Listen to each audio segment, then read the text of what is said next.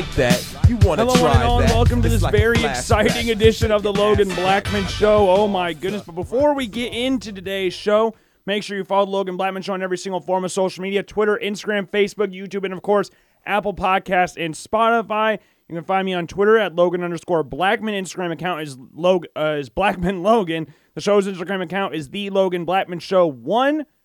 Facebook and YouTube, search Logan Blackman Show. Make sure to subscribe, follow, like, whatever. Click on some blog posts. We'll have a blog post up for you today with our Week 10. Jeez, it's crazy how fast this is all going. Our Week 10 quarterback prospect rankings. We had a video ready for you, but then I was editing it. I was like, I don't want this to go out. And we'll get to what the video was about here in a little bit. But, of course, the main thing is to make sure you're following and or subscribe to the Apple Podcast and Spotify accounts. If you're listening to the show right now and you don't know if you are, just make sure you check and leave a rating out of 5 stars on both. Leave a description down below on why you feel the way you do. Good, bad, ugly, whatever it is, just let me know how you're feeling.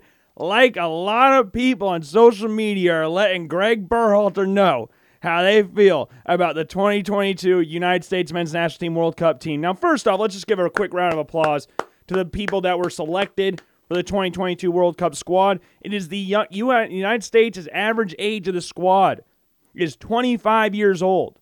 25. 3 players on this team are within the range of the top 5 youngest players to ever appear for the United States at the World Cup ever. Ever. I think they were in the top 5. I could be wrong about that. But this squad, I don't really have a general disdain for.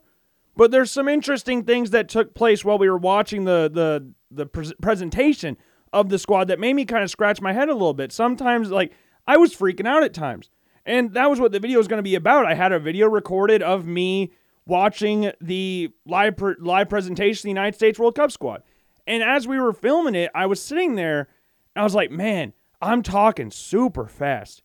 Because I started recording a little late, and that's my bad. I am well aware that it was my bad to start recording late. But I recorded it a little bit right before 4. And I was trying to get through my dissertation at the beginning, like you do with most videos, before you get into the actual meat and potatoes, what you want to talk about. And I cut that too long, and so when they started introducing, and I didn't have the sound on because I was recording. So when they started introducing the goalkeepers, I was just getting to the defense when I was talking about my projected World Cup squad. And then they released the goalkeepers.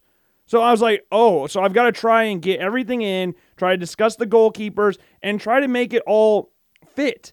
And then the commercial breaks were a thing that happened, and then I had a random pause in the stream as well. So it was just a weird video to try and edit, and ultimately I watched it back, and I was like, I don't really want it. Because in videos, it's a little different. When I have a few friends that host podcasts, which you can go find them on Spotify. You can go to Dip Lips. You can follow Let's Dish as well. You can go and subscribe to those podcasts, but as I try to tell them, I'm not saying that I'm an expert or anything, or I'm a professional at doing this or anything by any means, but I've been doing it since my freshman year of college, and I remember hearing this a while ago, and it was kind of just like, take your L's.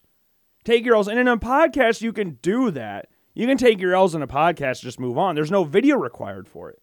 You can edit audio, but if you're editing video and you just look like you're not into it, it makes it a little bit hard to upload. Or if a video like that, where I'm just talking way too damn fast, and I know I get like that some portions on the Logan Blackman Show on the podcast, but when you're editing a video, trying to make sure all that links up with the mic and the video, it just doesn't really work out. And we had a screen grab of the broadcast, which might have gotten me some legal trouble as well for maybe there's no footage of it, so maybe I screen grabbed ESPN while I was watching it, just so I could have something on there. So all of that avoided. There were some insane inclusions, some insane exiles, I guess, from the squad. And we'll start it off with the goalie. So the United States Men's National Team squad. Well, actually, let's go over my projected squad again. We released it on Tuesday, November 8th. And the squad that I had read out as follows. The goalkeepers, we had Turner, Sean Johnson, and Zach Steffen. But we knew about Zach Steffen not making the World Cup right after I recorded Wednesday's episode. Because there was that little bit of a beginning at the beginning of Wednesday's, that little bit of an intro at the beginning of Wednesday's episode where I saw the tweet about Stefan possibly not being in the squad, and that kind of ruined everything that I talked about throughout the rest of the podcast about Zach Steffen. We'll get to that in a little bit, though. Defense, we had right backs. We had 4 of them, with one playing left back, and Dest can also play left back too. We had Dest, Cannon, Yedlin, and Joe Scaly. Scaly and Dest can both play left back, so I think that's a fair expectation for both of them. So why you didn't bring another left back, or why you only brought 4 right backs and 1 left back, I can understand why on face value it seems like that, but really we have a few other options that can play left back, and then obviously Anthony Robinson's the left back there. Center backs, we had Walker Zimmerman, Aaron Long, Tim Ream, and Cameron Carter-Vickers. Defensive midfield, we had Tyler Adams and Kellen Acosta. Midfield, we had Luca De La Torre / Christian Roldan, because I wasn't sure about Luca De La Torre's health and his hamstring. Then we had Weston McKennie, we had Jonas Musa, and Malik Tillman. And then the forward spots at right wing, we had Giovanni Reina and Tim Weah. Strikers, we had Ferreira, Pepe, and Sargent. And then left wingers, we had Aronson, Morris, and of course, Christian Pulisic, who's going to be the spearhead for this team. I don't know if he's going to be the captain right away in the first game. I think it's between him and Tyler Adams. I think Walker Zimmerman will probably captain the team at some point, probably captain him in the last game against Iran. If I had to make guesses on when the United States, who's going to be the captain for each game, I would imagine Tyler Adams will be the first game, Pulisic second game, and then Zimmerman third game against Iran. That's how I'm feeling it right now. But let's get into the actual United States men's national team squad. So the first portion there, the goalies, we knew about that going in. Now, I wish they would have this is the problem with social media to a certain extent. You see that with like Adrian Wojnarowski with basketball in the NBA draft. You see it in drafts now where people are tweeting out what happened or what players going to get drafted before the pick's even made.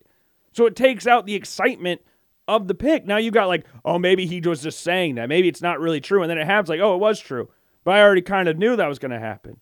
Like, I wish they didn't say, I think his name's Roger Gonzalez, I can't remember, but I wish he didn't tweet out that Stefan wasn't going to be a part of the team the day before the squad was going to get announced. I think that would have been absolutely insane to see that. Now, the goalies were Matt Turner, Sean Johnson, and Ethan Horvath. And again, Matt Turner is the guy that the fans have wanted. The fans wanted Matt Turner to start. It was kind of a question whether Berhalter would start Turner ahead of Stefan or not, because he's been a pretty big fan of Zach Steffen ever since he's made his debut. He's been a captain on numerous occasions. You haven't really seen Turner and Steffen in the squad together, so it's kind of like maybe he's going to stick with Steffen. But no, when they asked him last night, they said, or Berhalter said, that the goal or the plan is to start Turner as the number 1 guy for the United States going forward. So Steffen's going to be the number 2, it sounds like, from here on out, which I don't know if Steffen took particularly well, because my conspiracy theory is it's kind of like the same situation that we had with John Brooks to a certain extent, where if I'm not the starter, I don't want to be a part of the team. I don't know if that's true. That's just me having a conspiracy theory there. But the fact that he's not even on the roster is what tells me about that. That's what I'm leaning towards with that, because I don't really see a world of why Steffen would be left off the team. Steffen's not a worse goalie than Horvath or Sean Johnson. So if you're wanting to bring the 26 best players and the 3 best goalies, you would bring Zach Steffen along, unless there's some other things going on behind the scenes, which is what I think happened there. In regards to Horvath and Johnson, I feel like was going to be in the team for his experience. He's 33 years old right now. He's had some really good stints in New York City FC in the MLS. He's been the captain, won MLS Cup, I don't know if he was MLS Finals MVP. I can't remember if he was the Finals MVP or not, or just the MVP throughout the playoffs or something. But Berhalter's like, oh yeah, he's been in and around this team. He was always going to make it. And then Horvath, I think he'll be the option if Matt Turner, God forbid, knock on wood, Matt Turner gets hurt. I think Horvath will be the number 2 option, because that was kind of a weird situation I got caught up in. I think Horvath is better than Sean Johnson. I had Horvath in my first squad that we tried to predict. The problem is when Steffen is going and Turner is going, I think having a guy as old as Sean Johnson, as experienced as Sean Johnson, who's been around the United States squad in the past, before Berhalter was there, Sean Johnson had been in and around the United States men's national team squad. So I think that experience and that leadership, and with him being a captain at club level, I think that was big. As a third option, never going to play. But if Turner got hurt, now that's why Horvath is here. Horvath obviously saved the penalty against Mexico in the Nations League final, and has been in and around the squad. Him and Johnson have kind of been in and around the squad with Turner and Steffen, whoever's been not there. Because when Steffen was starting, Turner wasn't really a part of the fray. Turner got his first cap of January 2021. And then during the Gold Cup, Stephen wasn't there because he had preseason obligations with Man City. So Stephen wasn't even there. So every time Turner or Stephen have been involved, it's really been without the other one being there, which is just weird to think about, but that's just kind of how it is. And I think Turner is the better goalie. I do think Matt Turner is the better goalie. I'm not sitting here saying I'm shocked that Stephen didn't go because I was expecting him to start. There was part of me that thought he'd start because that's how Berhalter kind of operates. But Turner is the better goalie. So I'm glad that they're moving forward with Turner as a starter. But there has to be something going on behind the scenes with Stephen, and that's why I think if I'm not starting, don't bring me camp is kind of being a thing. I don't know if that's true or not. It could be completely wrong, and I'm okay with being that because I don't want to slight Stephen's character. I don't want to do that. But I could see that being a thing. Sorry, take a quick drink there. Now, moving to defense, this is where we had... So, Stephen not being in the squad was kind of ruined the night before, so it wasn't really a big surprise come the squad announcement. But we got our first surprise once we moved to defense. So, there were a lot of no surprises for the defense. We're going to go all over the defense. So, we had Dest, we had Yedlin, Scaly, and Robinson. So we had those guys guaranteed. Everybody knew those guys were going, especially with Sam Bynes getting hurt. That pretty much guaranteed Joe Scaly's spot. Center backs, we had Zimmerman, Long, Carter Vickers, and Ream. Ream's form with Fulham this season has been awesome. He's the best ball-playing center back the United States has. He's a former left back, so he doesn't really have the height that you're looking for in a traditional center back, which can be somewhat of a concern, but I think his chemistry with Anthony Robinson is massive. And I think his ability to play on the left side of a back three is also very big, which allowed Anthony Robinson and Serginho Dest to push further up forward, which I think the United States could use that style of formation against, like England. I think that could be a really good option for them. But the surprise of this group was Reggie Cannon not being included. It was Shaq Moore being included. And I was sitting there, I just started laughing. And it wasn't because I was like, oh, he doesn't deserve it. Shaq Moore's played well. Shaq Moore in previous teams for the United States, like in the Gold Cup, Reggie Cannon got hurt. Shaq Moore came in and started applying the pressure because I don't think before the Gold Cup happened that anybody was really sitting there going, oh, Shaq Moore's going to challenge Reggie Cannon for a World Cup spot. I think everybody was kind of the idea that Reggie Cannon, if healthy, was the third option for the United States at right back, and that's what it seemed like. I think the surprise that came with Shaq Moore's inclusion is the fact that he hadn't really been around the squad in a little bit. Reggie Cannon has, I guess, not been in the best form recently, but I think what Reggie Cannon would have provided is a little more defensive coverage, which Shaq Moore doesn't. Shaq Moore is probably, looking at the guys that are going to play right back. Scaly might play right back, but I would more than likely he's going to play left back. Looking at the three right backs they have, Shaq Moore is probably the most attacking-minded out of the three. Like, Shaq Moore will push up forward. Shaq Moore has a lot of experience playing at the wing spots as well as playing right back. So I like Shaq Moore going. I was there in Kansas City when Shaq Moore scored the goal in 20 seconds. Like, I was there. I have no disdain for the Shaq Moore inclusion. It was just very surprising. It was very, very surprising, especially since he hadn't been around the team. And people want to use the MLS bias thing as well, but I don't really think that's a thing. Really, you could make an argument for that, I guess, but I'm not going to sit here and go, and the only reason Shaq Moore's in this squad is because he plays in the MLS. I don't think that's a thing. I think Shaq Moore has been playing well this season. Reggie Cannon really hasn't. When you look back at it, Reggie Cannon hasn't played his best soccer recently.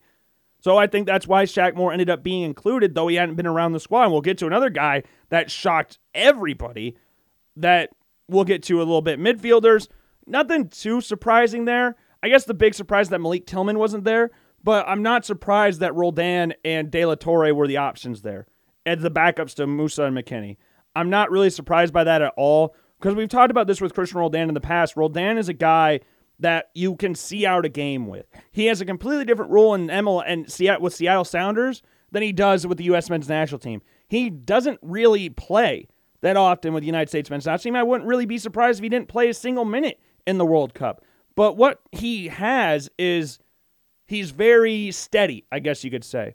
Very steady player. So you could bring him on to see out a game. He's not going to force anything. Like you saw in the Gold Cup in 2021, he was instrumental in some of those late game comebacks in the knockout stage for the Gold Cup. Like, I like Christian Roldan. I would have much rather brought Malik Tillman, But I'm not sitting here and saying that, I'm shocked Roldan made it. No, I'm not. Berhalter's had a nice affinity for Christian Roldan as of late, so I'm not surprised. And De La Torre, with his performances in World Cup qualifying, was always going to make it. It was kind of a situation of it's between Tillman and Roldan in my mind. And then the only reason Roldan would go is if De La Torre couldn't go, because Tillman's been balling out for Rangers. Yeah, he's had some shaky performances here and there, but his peak is better than that of Christian Roldan, in my opinion. So I would have brought Malik Tillman, but Musa and McKinney are obviously there. Adams and Acosta are obviously there. Brendan Aronson, this was interesting. Some people pointed this out on Twitter as well. Aronson was listed as a midfielder. He was listed as a midfielder. I listed him as a left winger because that's normally where he plays for the United States. But are we going to see, hypothetically, a formation where Brendan Aronson is going to start in midfield? Because he's been one of the best American players. Like, if you're looking at the top 5 American players right now, you'd be pretty hard-pressed to find anybody else that's in that top 5 or that pushes Aronson outside of the top 5. Just on current form, he's been one of the best players for Leeds this season. Under Jesse Marsch, him and Tyler Adams have been balling out this year. And Aronson, with that kind of form, would you be comfortable with? I know Berhalter really likes bringing him off the bench because he provides that little spark off the bench. But would you be comfortable leaving him on the bench for 60-plus minutes and then bringing him on the last 30? I don't know. I think Aronson maybe has forced himself into a starting spot. And we've seen Berhalter recently, not like insanely recently, but has played Aronson as a number 10, which is his natural position. It's what he's been playing for Leeds. He plays as number 10 in the right winger. He plays for the left wing for the United States mostly. But could we see him play as number 10 with McKinney and Adams dropping back a little bit? I mean, Musa gets dropped out of the squad or dropped out of the starting lineup, but could we see that potentially happen? I don't know. And then moving to the forward lines, this is where we had the shock, the biggest shock. I saw this 5 minutes, maybe 5 minutes, 10 minutes before the squad was announced. I saw this on Twitter. It was from Roger Gonzalez again. It was just ruining the excitement for everybody, but it was still crazy that it happened. So the forwards that we had were Reyna and Weah at right wing, Ferreira and Sargent, Pulisic, Aronson, and Jordan Morris. So no real surprises there. But it was the striker position. Haji Wright is getting put in the squad. And this is like one of the most shocking inclusions the United States has ever made for a World Cup roster. And it's not because Haji Wright's a bad player. Haji Wright has been really in good form with Antalyaspor over in Turkey. He's been balling out this year. He provides the United States with something a little bit different. He's very physical. He's very fast. So that's a little bit different than what the other strikers the United States have. But Ricardo Pepi, and I think it's kind of funny how opinions change over the course of like a month or two. Because when Pepi got called up in September, everybody was like, oh, why is Pepi here? Why is Jordan Pefok not there? Like Josh Sargent has scored, I think at the time was 6-6 or 8-8 or something like that for Norwich City. Ferreira was always going to get called up because he's Greg's guy. But Jordan Pefok not being in there after balling out early on in the season for Union Berlin in the Bundesliga, that was a surprise to everybody. But then once Pepi started getting back in form, then it was like, oh, Pepi has to be included in the squad. Like Pefok and Pepi, it was like, oh, it's got to be Jordan Pefok. It can't. Ricardo Pepi's not going to make the squad. And then now we've started to see Pepi get into form. Pefok has fallen out of form. And then no one really had any idea that Haji Wright was going to be implemented in this squad. If you did, credit to you, because I definitely didn't. I sure as hell didn't see this coming. Especially when you look at the one game Haji Wright's played, or 1 or 2 games he's played, Berhalter slated him after the games. Like, he scored a penalty in the slot fest earlier this year, and it was like, oh yeah, he's not going to be on the squad anytime soon. He's done. He's absolutely done. Like, my friend Noah and I, we talk about the United States men's national team quite a bit. That's what all our Twitter DMs are dominated with, just tweets sent back and forth from the United States. And Haji Wright just seemed like, oh yeah, he's not going. It seems like, and Berhalter said this a couple months ago, that they were choosing between 7 strikers for the United States final roster. And it was Ferreira, Pepi, Sargent, Pefok, Vasquez over in the MLS for FC Cincinnati, and then Haji, so 6 strikers. Sorry. But no one really thought Wright or Vasquez would make the squad. It was kind of just like, oh, there's hearsay. He's friends with Christian Pulisic, So this will all be over here in a little bit. Like, it's between Pefok and Pepe for that last striker spot. And as we got closer to the call-up time, it was like, okay, Ricardo Pepi's going to make the team. Things changed over that period of time. Pepe started catching form, and it was really nice to see because Pepe scored 3 goals in World Cup qualifying, was instrumental in World Cup qualifying, made a move to Europe as it was the biggest American transfer ever, going to Augsburg, went to Groningen to try and get himself in form for the World Cup, and then he doesn't make it. And tweets were like, oh, Pepe's camp is livid that he's not making the World Cup, and yeah, I feel like that's rightfully so.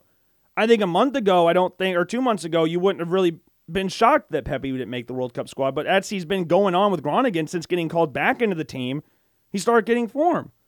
I think he had 5 goals in 5 games or something like that. Like, he was playing really, really well. And then now he's out of the squad for Haji Wright. And again, it's not saying anything on Haji Wright because Haji Wright has been playing well for Antilospor. But he hasn't been in the squad. So it's like Shaq Moore thing again. He hasn't been here.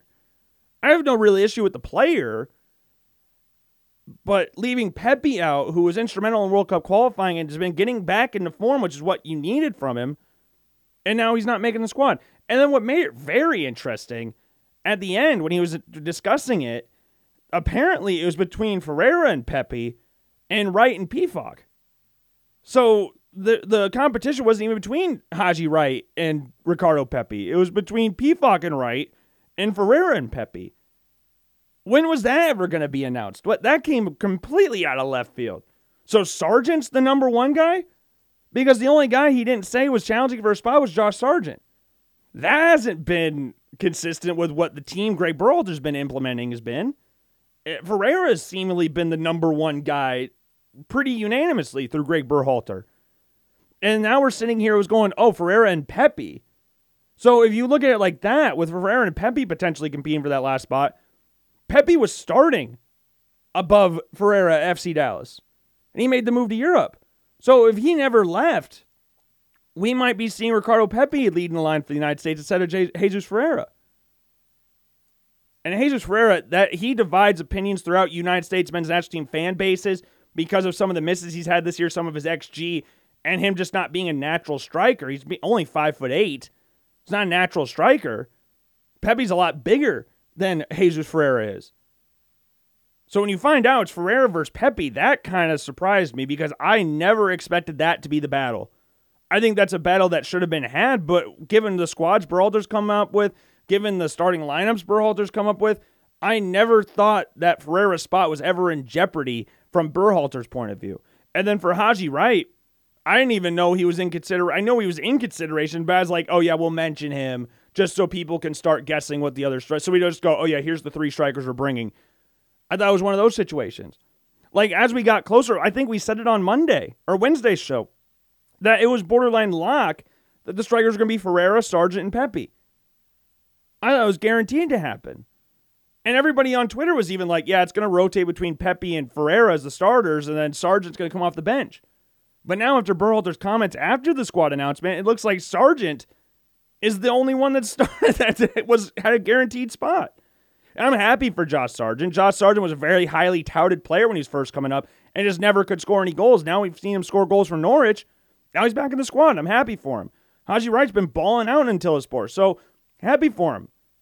Ferreira was the guaranteed starter in my mind, this given context clues. And then now his spot was challenged by Pepe. So now we look at the World Cup, and we got the first game against Wales, then England and Iran.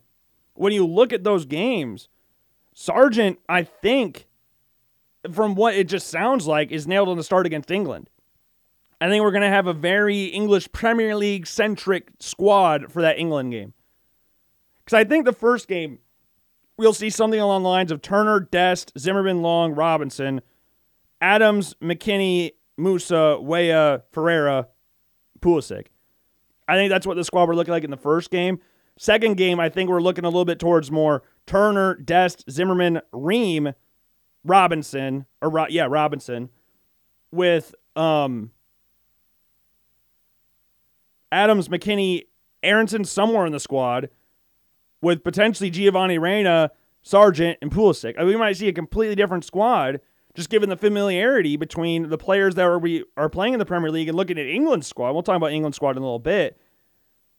But yeah, I really have no issues generally with the squad.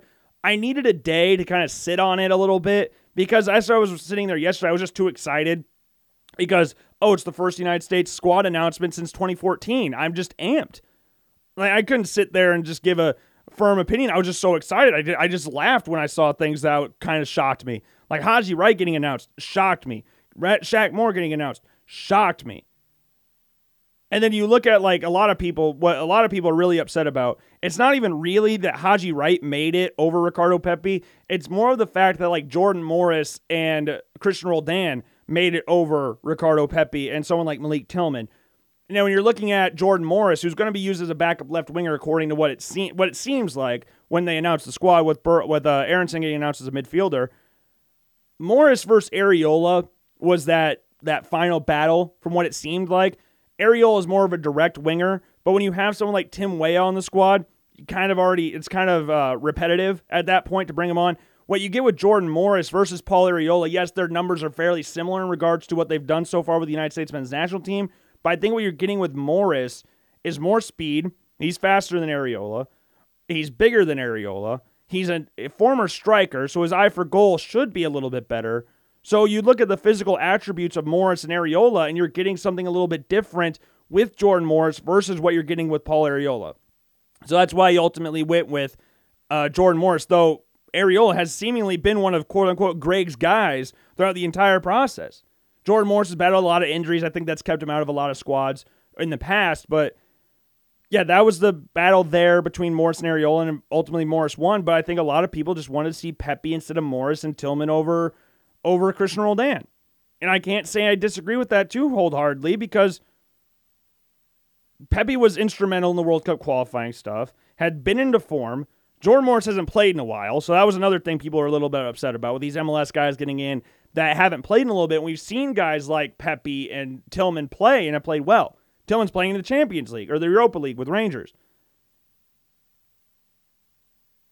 So yeah, I was kind of surprised by Pepi's non-inclusion. To a certain extent, Tillman and Cannon's disinclusions. I don't know what to call it, disinclusion. And then Zach Steffen. And I've seen some people on Twitter talk about this was more shocking than Donovan not getting called in. And I sat there and read that tweet or the tweets that said that. And I was like, not really. Because, Donovan is one of the greatest United States men's national team players of all time. That's undisputed at this point. Hell, he's got the MVP trophy in the MLS named after him. It's the Landon Donovan Most Valuable Player trophy. Landon Donovan's greatness is unquestioned in regards to the United States. But when he was getting called up to the squad, he sat out for a year. He took a sabbatical or something and then came back into the squad and was kind of just expecting his spot to still be there. And when you're a guy like Landon Donovan, sure, you would expect that. You're one of the top two greatest American soccer players of all time, with the other one on the squad right now, and the captain of the team, and Clint Dempsey. So I can understand where you'd expect that, but Klinsmann was a spiteful SOB. You saw what he did to Fabian Johnson. He did the same thing to Donovan. He did the same thing to Tim Howard.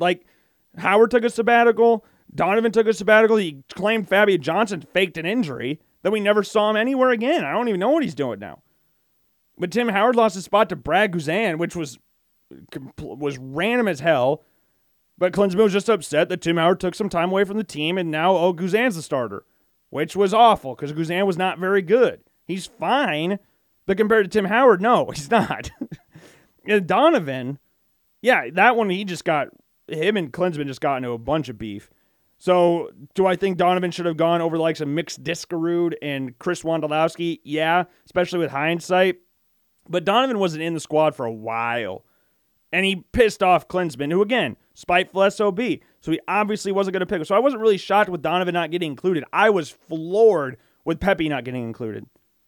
That one shocked me. That one actually shocked me. That one and Steffen shocked me.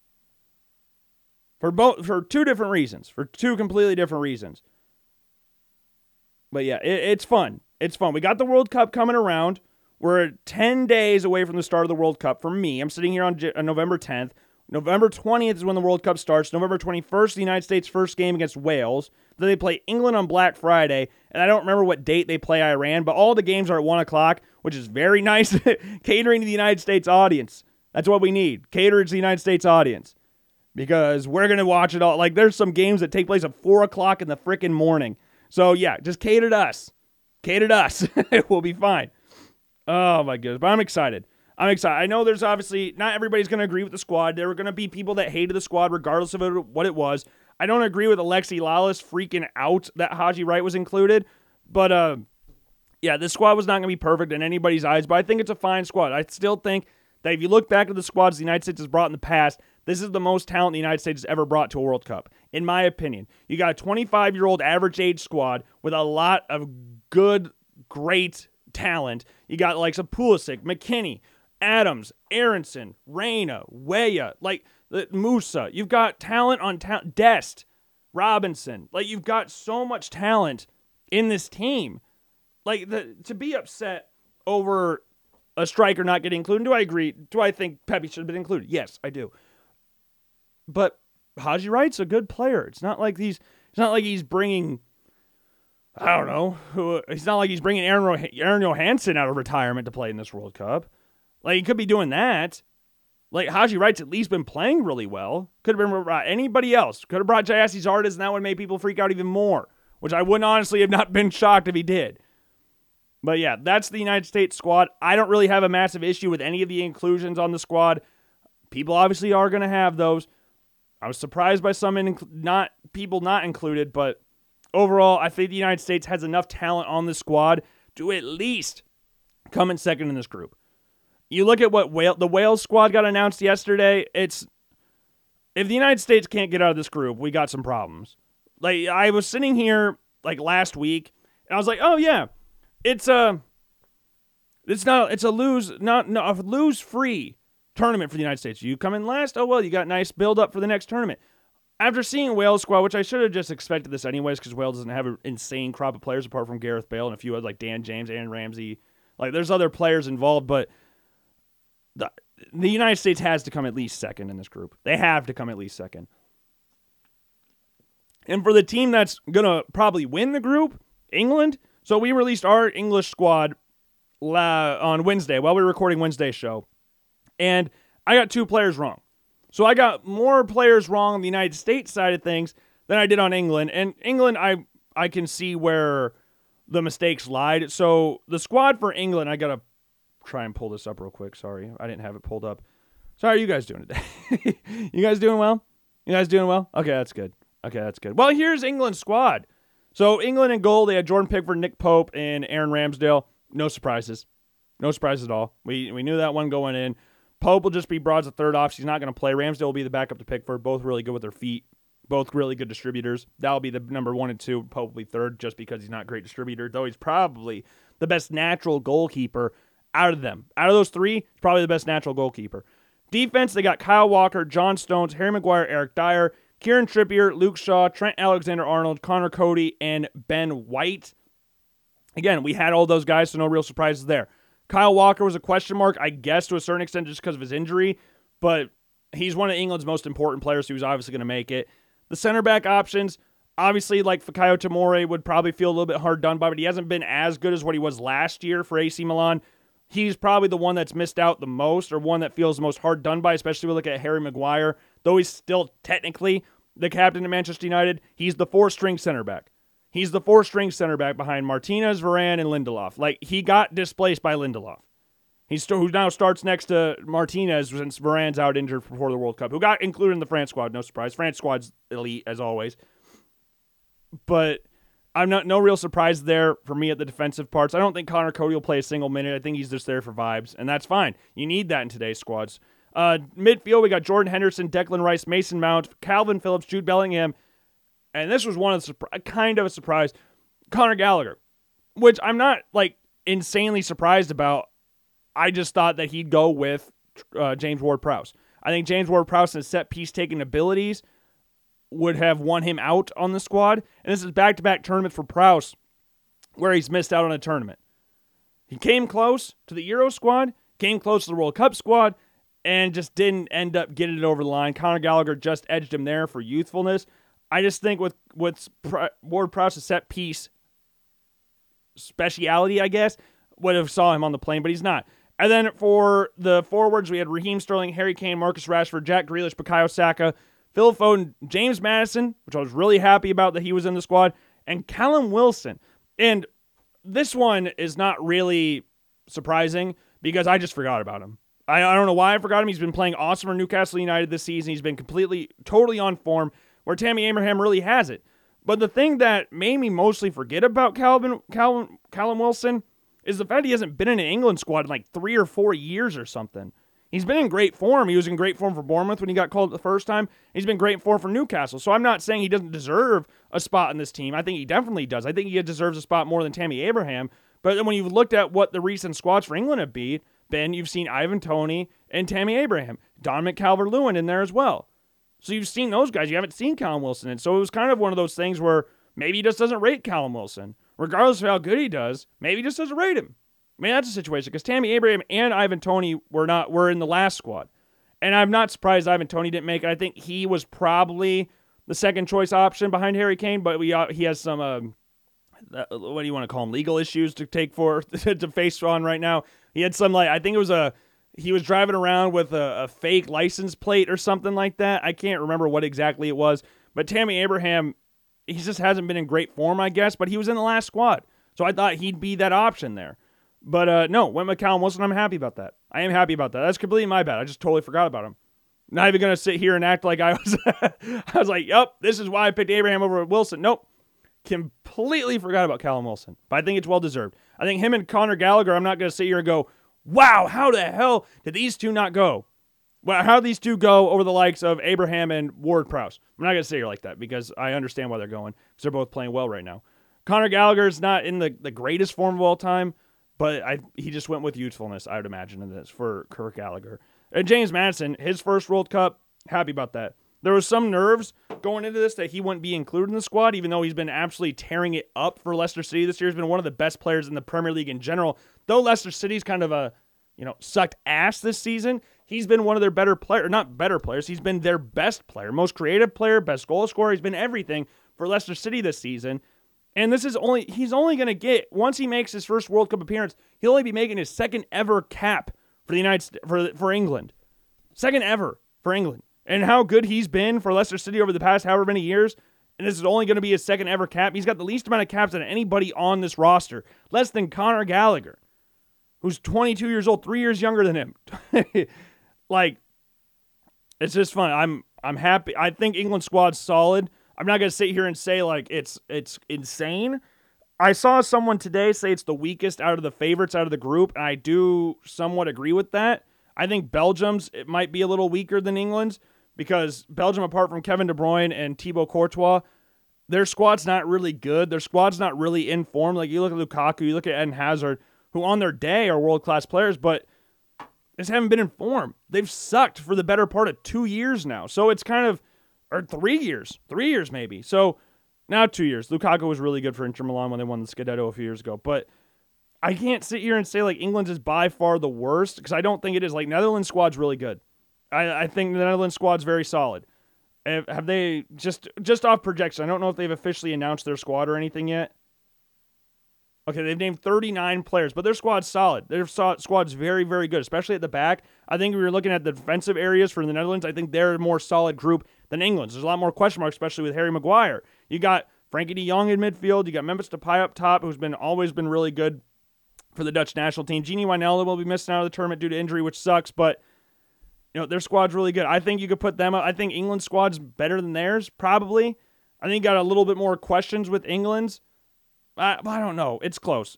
So I'd probably put Belgium I'm trying to go through each favor of the group and see if I would take theirs or England's squad. I'd probably nudge towards England's over the Netherlands, though they have, you look at England's best players who are Harry Kane and who would be their second best player? Raheem Sterling? Maybe. And then the Dutch best two players are Virgil van Dijk and Frankie de Jong. Two undoubtedly world-class players. Harry Kane's world-class, we know that one, but who's the other world completely, undeniably world-class player on England? That's where we have that discussion. In net, it's fairly similar between Jasper Cillessen and Jordan Pickford. I think that's a very similar battle there. Yeah, it's close between the Netherlands and England, but we know England's squad. Then we got Argentina. Have they announced their squad yet? I mean, they just got Messi. Yeah, they got Messi. Emiliano Martinez was awesome in the Copa America last time out. Luisandro Martinez for Manchester United has been balling out recently. Their defensive area kind of startles me a little bit, which it always has. But I think I like Argentina's squad a lot. Rodrigo De Paul, baller. Lisandro Paredes, baller. Di Maria, regardless of what I feel about him, baller. Alexis McAllister surprised me that he's included, but I'm happy that he's in. You know, McAllister, very Argentinian name right there. You got Lautaro Martinez. You got Paulo Dybala, who is Paulo Dybala actually going to be in the tournament? I'm pretty sure he's hurt. But Julian Alvarez has been playing really well for Man City, and obviously got the GOAT, Lionel Messi. So I'm going to lean towards Argentina's. France, I'm just taking France. There's not even really need to say anything. France squad is so good that they only need 25 players on their squad. Like, France is their team's so good. The goalie situation's kind of concerning to me. It's kind of concerning me. Mike Maignan is hurt. I forgot about that the other day when we were talking about the squad. So he's hurt. He's been out for a while for AC Milan as well, so I don't even know why I said that. But the goalies are the same, I believe, as the last World Cup. We got Lloris, Mandanda, and Areola. I think that's the exact same goalies they had last time. But then you have Varane, Benjamin Pavard, Lucas Hernandez, Theo Hernandez, Presnel Kimpembe, Jules Koundé, William Saliba, Dio Upamecano, and Ibrahima Konate. Baller back line. Then you got Adrian. The midfield's a little bit suspect more than what it has been in the past. But Adrian Rabiot, we have Tchouameni, we have Guendouzi, we have Veretout, which if you had told me when Veretout was playing for Aston Villa that he would be in a World Cup squad, I would have called you absolutely freaking crazy. But here he is. We have Eduardo Camavinga and then Fofana from Monaco. So young midfield. We have a couple oldies in there in Veretout and Rabiot, but like Tchouameni's 22.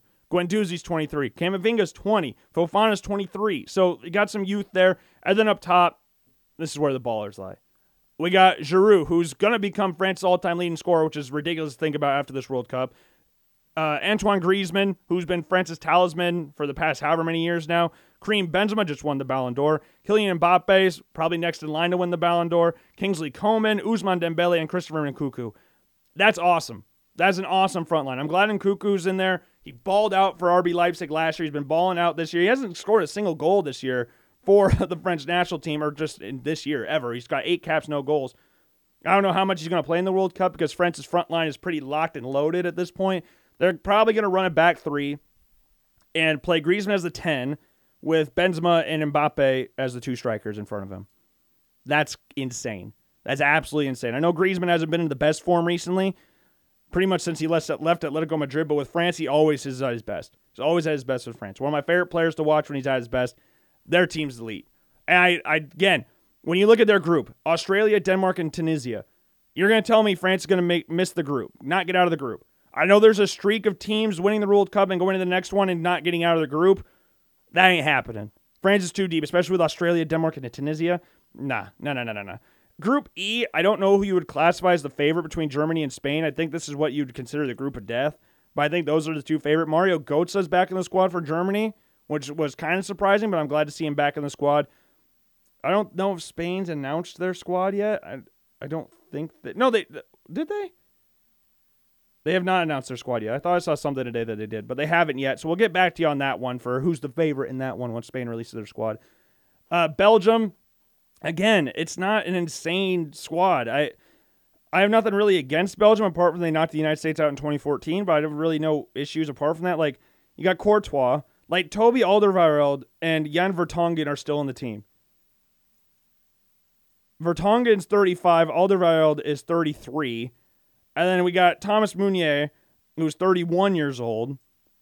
Timothy Castaña's good. I like Timothy Castaña. But the backline's not great. Axel Witsel, 33. Kevin De Bruyne still balling out. We know Kevin De Bruyne. Yuri Tielemans, like him. Yannick Carrasco's fine. Then you got Leandro Dendoncker. Not really that great. And then up top, Lukaku, again, the all-time scorer for the Belgian national team, but just hasn't been playing great recently. Eden Hazard hasn't been playing good in about 3 or 4 years. Dries Mertens, 35 years old. Baller on his day, but 35. Torgan Hazard is probably, him and Eden, this is the closest they've ever been in regards to how they're playing. Leandro Trossard, I'm happy he's going. I am happy he's going. He's probably been the most consistent player in the front line this year. Been playing really good for Brighton. Michy Batshuayi is there. And I saw this. I thought this was pretty funny. Berhalter was talking about it. He was comparing Haji Wright's numbers in the Turkish league to Belgium's number one striker, their starting striker, who has 5 goals in the league. And I sat there, I was like, Lukaku doesn't play in the Belgian league, or they play in the Turkish league? Who's their number one striker? And I looked, I was like, is he calling Michy Batshuayi their number one striker? I have no general... Oh, wait, no, is this their... This isn't their World Cup squad, is it? Is this not their World Cup squad? I thought I saw something about it being their World Cup squad. So maybe it's not. Maybe it's not. But either way, I'm not a massive fan of the Belgian squad. I'm not. Like, even in the players that could get called up, like Dedra Boyata, Jason Denayer, Thomas Fawcett, Alexis Salemakers from AC Milan, Dennis Pryatt from Leicester City, then Christian Benteke, Divock Origi, Adnan Januzaj. It's not insane. It's not as insane as everybody hypes them up to be the best team in the world or one of the best. They're ranked number 2 in the world right now. I don't see it. I could be wrong. I really have no issues if they'd win the World Cup this year, but I just don't see it at this point. We'll have full World Cup predictions next Friday for you. And then Group G, we've already talked about Brazil's squad. We talked about them on Wednesday. And then Group H, Portugal. Yeah, I know they announced their squad today. Their squad's nice. Got a nice mixture of old people and youth. Like Rui Patricio's still there, kicking at 34. But I'm Diogo Costa, who's on the fray for Manchester United this offseason. We'll see if that one goes through. And Jose Sa from Wolves. He's never appeared for Portugal. It ain't going to start now unless Patricio gets hurt, and I would imagine Costa's number 2. But Sa's been playing great for Wolverhampton since he's been there. Really good option. They're replacing Rui Patricio, actually, since coming over from, I think, Olympiacos. Then defense got Pepe still kicking. I didn't even know he's still playing, to be honest. 39 years old. Didn't know he's still playing. Danilo Pereira, Rafael Guerrero, Ruben Diaz, João Cancelo, Nuno Mendes, Diogo Dalot, and Antonio Silva from Benfica. This will be his first appearances if he makes one. He's 19 years old. A little different than Jose Sa making his first appearance, who's 29, which is just a completely different thing. But Guerrero's a baller on his day. Ruben Diaz, we already know about him. Diogo Dalot has been balling out for Manchester United. I don't know if he'll start with João Cancelo possibly playing left back or right back with Nuno Mendes in there. I don't know who's going to be the wing back. We obviously know Cancelo's going to start. We know Cancelo's going to start, but it's a matter if he plays left back or right back with Mendes being there. But Ruben Diaz is a baller. Pereira's started moving to center back. He's normally a defensive midfielder, but he's moved back to center back. Oh, and Rafael Guerrero. Why did I completely forget about Rafael Guerrero? I just thought about him on his day. He's a baller, and I just forgot that he's the starting left back above Nuno Mendes. But backline's good. Midfield, William Carvalho, Bernardo Silva, João Mario is still kicking around the team. Which, dude's only 29. I feel like this dude's been around the squad, and he looks like he's 50. This dude's been around the Portugal squad for freaking ever. And then we got Bruno Fernandes, depending on if you play FIFA or not. Ruben Neves, João Palhinha, Mateus Nunes, Ativo, Adavivo. Jeez, I'm not even going to try him. From Porto, you know what I'm talking about. And Vitinha from PSG, who just made the move to PSG. He's been balling out for PSG this season. But that midfield is deep. Bernardo Silva and Bruno Fernandes, ballers. Ruben Neves, baller. Vitinha, baller. Carvalho is a really safe option. He's very slow. Very slow. But he's a safe option. He's a safe option for you. João Mario, again, I can't believe that dude's still on the squad. Especially without, I don't know if he's injured or something. Renato Sanchez. I would probably lean towards Renato Sanchez over João Mario. That's just me. And then up top, of course, Cristiano Ronaldo's still there. Andre Silva's still there. João Felix, Rafael Leao, Ricardo Horta, and Giancarlo Ramos. 21 years old, making his first appearance as well. But I'm excited to see how that front line works. I'm really excited to see what Rafael Leao does. Dude's been absolutely tearing it up for AC Milan recently. João Felix, I want this dude to do well. I like João Felix a lot. He plays for a very defensive side in Atletico Madrid, which doesn't really suit his style. So I want to see him do well. Andre Silva has been balling out recently. We obviously know about him, and then obviously Cristiano Ronaldo. He's not been in the best form. He's probably been in the worst form of his career, which is saying something. Ronaldo never has bad form. So this is not even that bad, but he's not playing good. He'll probably leave Manchester United in the January window, which I'm kind of fine with at this point. It would be sad to see him go, and the only reason he was there just so he didn't go to Man City. We ranted about that last year when they signed. But, yeah, that's the Portugal squad. That team is deep. That team is good. A lot of experience throughout the squad, been to multiple tournaments. A lot of players on this team won the Euros back in 2016. Euro 2016, I believe it was, in France. A lot of these players are still on the team. But I'm intrigued to see how this team works because Portugal's kind of got one of those issues where they play too much through their main guy in Cristiano Ronaldo. Sweden kind of got in that issue with Zlatan. You're trying to get him involved way too much and kind of takes away from the rest of the team. So if you think more about team than just Ronaldo, which is kind of hard to do because Ronaldo's one of the greatest players of all time. So it can be hard to do that. But it kind of faultily, you see at Manchester United at times, Bruno and Ronaldo sometimes struggle to play together. So I would like to see the team play as a team rather than just go through Ronaldo. I think not having Diego Jota is massive. Pedro Neto's not in the team as well. Goncalo Guedes, not in the team. Giancarlo Guedes is not in the team, just moved over to Wolverhampton from Valencia this summer. But it's solid, really good squad. Really, really good squad. That's the last one. So if I had to power rank them, if I had to take my favorite squads out of all of them, I would go France 1, Brazil 2, Portugal 3, Argentina 4, England 5,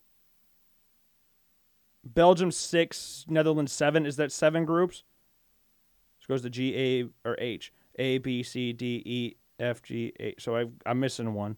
Oh, Spain and Germany. I don't know who's going to be the main one there. So we're going out on a limb with that one. I don't remember. I don't know who's got. But Germany's got a solid squad always. They're a very strict team. Like you got Manuel Neuer in net, Marc-Andre ter Stegen who's playing really well for Barcelona, Kevin Trapp from Eintracht Frankfurt.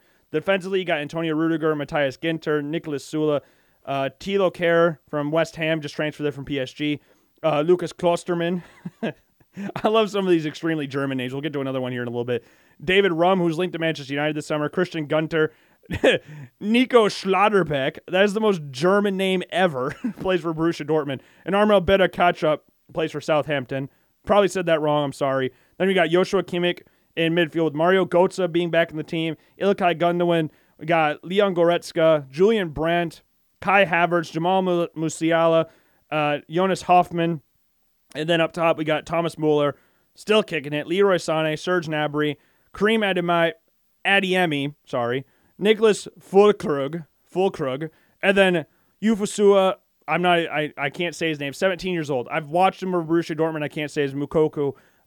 I'm sorry, I can't say his name. I'm sorry, I apologize for that. But Germany's always going to have a strong team, especially when you have names like Klosterman and Schlotterbeck in the team. You got to be good if you have those. You're Germany, you have to have a few like stereotypical German last names in there. Muller, there's another one. So like you got like just got to have those guys in there. You can't have a guy with like his name's Smith as Germany.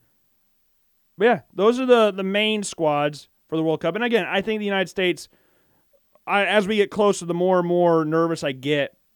So the more and more I'm like, okay, you have to finish second. You have to finish at least second. Look at these squads that you're playing. Wales and Iran are not equal to you, regardless of, again, how happy you are, how down to earth you are with the squad. They have the second most talented squad in this group. They do. Okay? They do. So that's how I'm looking at that one. That's your World Cup. So we got next Friday, we'll do predictions and stuff like that because the World Cup will start on Sunday, November 20th. The United States, again, will play their first game on November 21st, which is a Monday at 1. So make sure you stay tuned for that one. Now, to cater to most of my audience, we will talk about American football now, okay? We will get to American football, take a sip of beverage. We will go back to American football. We got a quarterback prospect rankings to get to. We got a whole weekend of college football, a whole weekend of NFL. Start with college football. So Iowa this week is taking on Wisconsin in the Battle for the Heartland Trophy, which is always one of my favorite trophies, one of my favorite rivalries in college football. It is a snooze fest to watch, though. 99% of the time, there's obviously outliers in every situation, so most of the time this game sucks.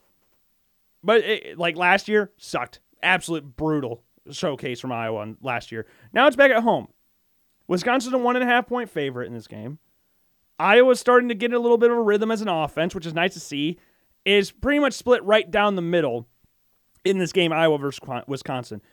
And while I'm looking at this, I kind of lean towards Wisconsin right now, just because of the fact their run game is a lot more consistent. I know Johnson had a great game last week against Purdue. Is that sustainable? Well, obviously 200 yards every single game is not sustainable unless you're some freak of nature like Jonathan Taylor or something. But Braylon Allen's been balling out this year. He's 11 yards away from 1,000 yards this season. He has 10 touchdowns on the year. Like, that's almost more touchdowns than Iowa has a team. I'm joking. But the offense for Iowa is playing better. They are playing better. Graham Mertz for Wisconsin, their quarterback's playing better as the season's gone on. He had that amazing first ever start in college. I think it was against Illinois. It was Illinois or Maryland. I don't remember. But had a pretty shit-ass year last year and then started playing well this year. I think being in Iowa is going to be big. I think being at 2:30 is big. I love 2:30 kickoffs at Iowa. One of the best times ever to start a football game is 2:30. So I would probably lean a little bit towards Wisconsin, but it's close. It's close, obviously. I'm not really sitting here confident in saying that. It's a close one. Then we look at Iowa State this weekend. They're taking on Oklahoma State. Iowa State is a favorite in this game, which is very strange to me because Iowa State has one game won in the Big 12 so far this season. They beat West Virginia last week in 31-14. Fairly easy game for them. And they're taking on Oklahoma State, who is now unranked after 2 blowout losses to the state of Kansas State and Kansas, and losing 3 of their last 4 games. Like, they are not looked at the same way as we once thought they were. I would probably lean again a little bit towards Oklahoma State, but with how Okie State's been playing, it's rough. I mean, neither one of these teams have really been playing that great in their last 5 games. Iowa State's 1-4 in their last 5. Oklahoma State's 2-3. So it's nothing like amazing or stuff to write home about, but I would probably lean a little bit towards Okie State. And then we move to UNI. UNI has got, I don't remember who they've got this weekend. They're on a bye. I thought I saw they were on this weekend. Am I a bad fan? I am a bad fan. Sorry about that. They're on a bye, and they need a bye. They need a bye week because last week was a heartbreaker. Got called for leaping on the missed field goal at the end of the game. Probably should have won the game. Theo Day missed a few throws in the game against South Dakota State. Gut-wrenching, gut punch of a game. The offense still looks really good for UNI, and they're taking on South Dakota next week. That game should be a win. The Dakota Dome is a very tough place to play. I went there for a football camp. I got invited there on I don't know what you want to call it. It was like a college visit, and we had like a showcase, I guess. It was the only showcase I'd ever been invited to. Well, I had a blue-gray All-American camp that I got invited to, and that one, there was about 30, 40 quarterbacks there, and surprisingly, from all over the Midwest, I was ranked second. It was just the problem, the national combines, where I absolutely shit the bed. But out the back of that, I got invited to the South Dakota college pro day. It wasn't a pro day, but because I wasn't going to the NFL, but it was trying to like see if you could get a scholarship or something. And the Dakota Dome is a big concrete cylinder. Like, you think like the Unidome is nothing to look at on the outside. Go to Vermillion and look at the Dakota Dome. It's a very I would take the inside of the Dakota Dome or the inside of the Unidome, but the outside, nothing to look at. I'm happy about these renovations that UNI is doing. Those are going to be really cool. But UNI should be able to win this game. They should be able to win this game. And for the rest of the nation, for college football, this is where we've got in our Tom McAllister sponsored picks of the week. Let's get our pickers out. Get our pickers out. Okay. Tom sends me the picks every single, I don't know, Tuesday it feels like. I don't know. Monday is when he sent these ones. We've done good the past few weeks. We've done good. I don't want to jinx anything, but we've done all right the past few weeks. The first game that we've got here on the Tom McAllister sponsored picks of the week, we've got Cincinnati taking on East Carolina. East Carolina obviously had a very good game against BYU a few weeks ago. Ruined my pick for that one. They're on a bye, so they're not they're fresh. They're a fresh team. Both teams are very similar. Both teams are very, very similar. Both teams are 4-1 in their last 5 games as well. Just because you ruined my evening with losing to beating BYU, we're going to pick Cincinnati. Just off vibes. And I think playing at Cincinnati at night, I think it's a big game for them. Oklahoma taking on West Virginia. Oklahoma's finally starting to get into somewhat of a rhythm, or at least it felt like it until they lost last week to Baylor by 3 points. They're 8-point favorites against West Virginia. West Virginia has won 1 in their last 5 games, so we're taking on Oklahoma this weekend. We're taking Oklahoma. Then we got Illinois and Purdue. Illinois is coming off a massive loss to Michigan State last week. Purdue's coming off a massive loss to Iowa. I think when you're looking at what teams do well, I think Illinois' defense will be able to do enough. You saw what Purdue did against Iowa's defense last week. I think with it being at Illinois is a 6.5-point favorite. We're going to go with the Fighting Illini in this game. Next one we got on here, we've got Tennessee taking on Missouri. They're going to take a lot of pent-up aggression out on the Missouri Tigers this weekend. They're going to take a lot. I know Missouri doesn't get blown out often. They obviously had that very close game with Georgia. But I think with it being at Tennessee after a tough loss to Georgia, I think Tennessee's going to come back and cover. They're 20.5-point favorites. But I think Tennessee being at Neyland Stadium, I think will come back with an absolute vengeance and take all their pent-up aggression out on Missouri. Tennessee's defense is nothing special. It's actually very bad. They had the third worst pass defense in college football. So normally I'd be concerned about that. But Missouri, they don't have an insane pass offense. Tennessee, I know it's obviously going to be different because Tennessee's an elite team. They average 132 more pass yards a game on average than Missouri. Tennessee, passing the ball, has 15 less yards per game average than Missouri does in total yards of offense. We're going to take Tennessee on the recovery game, on the absolute recovery game. We've got LSU taking on Arkansas. Similar thing. Arkansas's pass defense just isn't very good. LSU's a 3.5-point favorite. We're going to take the Tigers. Now, they could have had just an entire emotional, what do you want to call that? What do you call that thing? Where they just had everything going for them in the Alabama game. A lot of emotion went into that game. Maybe they come back with a catch an L this weekend. But Arkansas's coming off an L themselves. They lost to Liberty. So at home as well. So I'm gonna take the LSU Tigers. Then we've got the Clemson Tigers, sticking with the Tigers, taking on the Louisville Cardinals. I kind of want to pick Louisville just because I don't want to pick Clemson. I'm going to pick Louisville just for vibes. Just for frickin' vibes. And I've said the past few weeks, Clemson's not very good. So I want to keep nailing that thing down with a Louisville win this week. Louisville's coming off some massive dubs, big-time upset win. Or not big-time upset, but big-time blowout wins, and Clemson's coming off a blowout loss to Notre Dame, so we're going to take Louisville. We got Iowa State, Oklahoma State. I already said I'm kind of leaning towards Okie State. That's where I'm going to go there. That could be wrong. Probably is wrong. Iowa and Wisconsin. I already said I'm leaning a little bit towards Wisconsin just because of their running game. But, okay, Iowa is catching a nice little run of form right now. They've won 2 games in a row after getting ass splashed by 44 against Ohio State.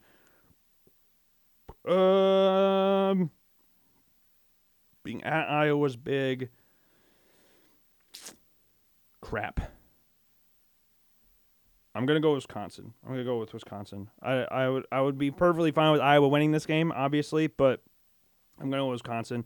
Michigan, Nebraska. What the hell's the line? 31 is the line for this game. 31?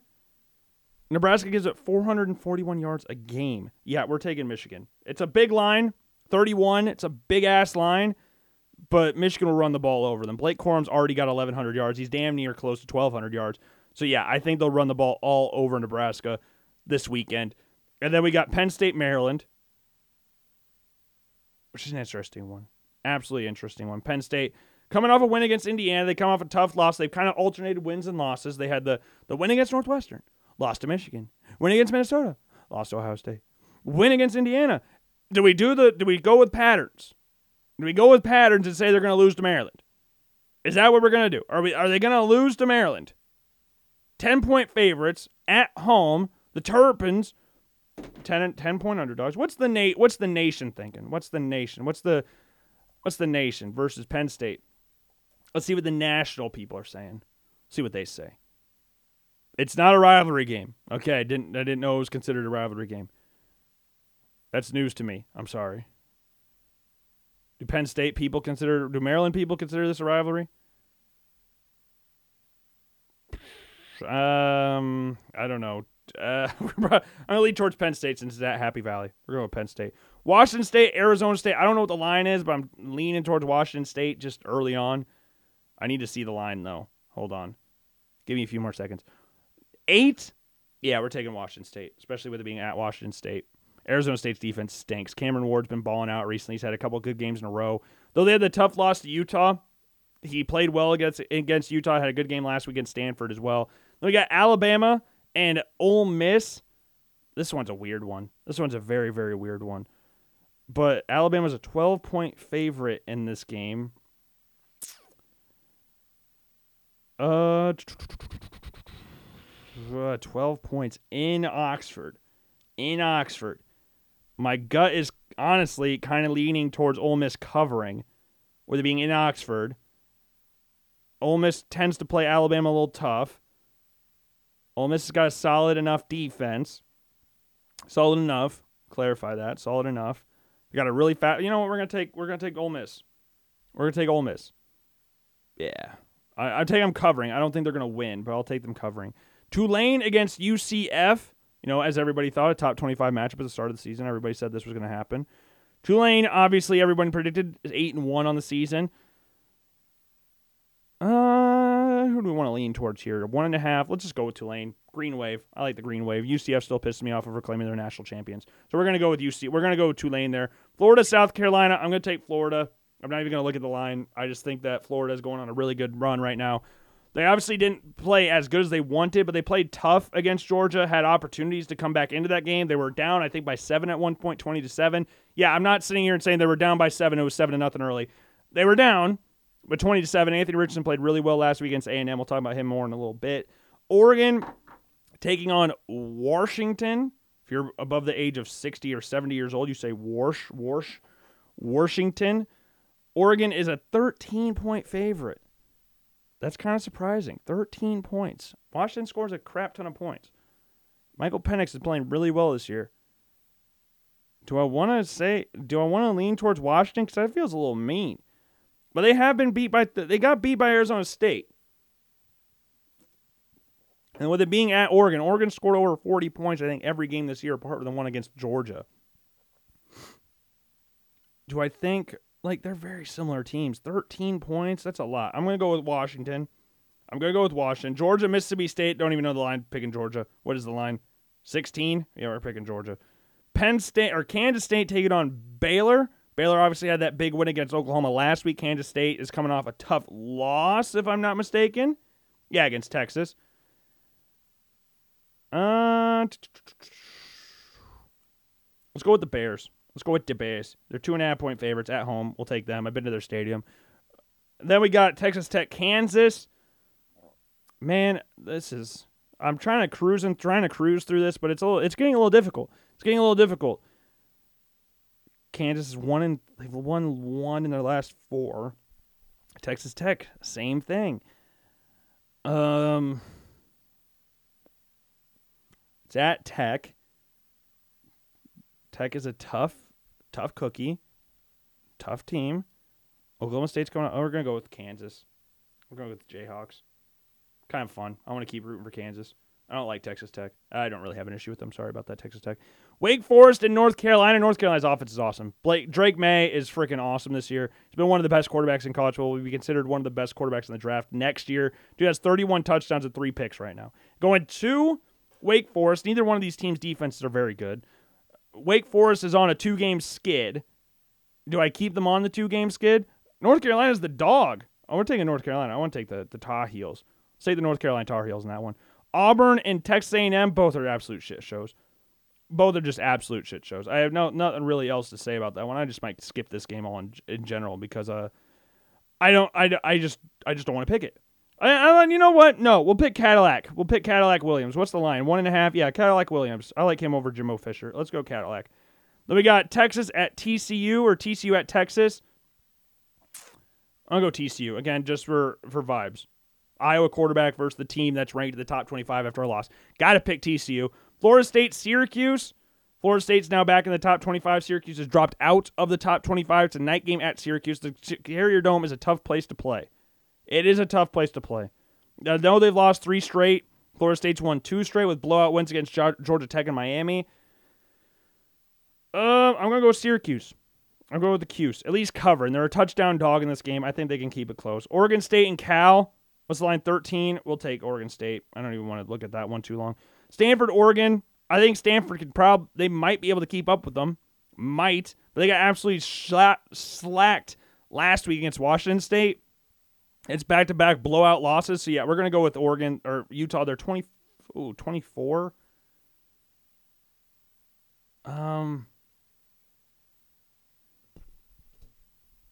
Crap.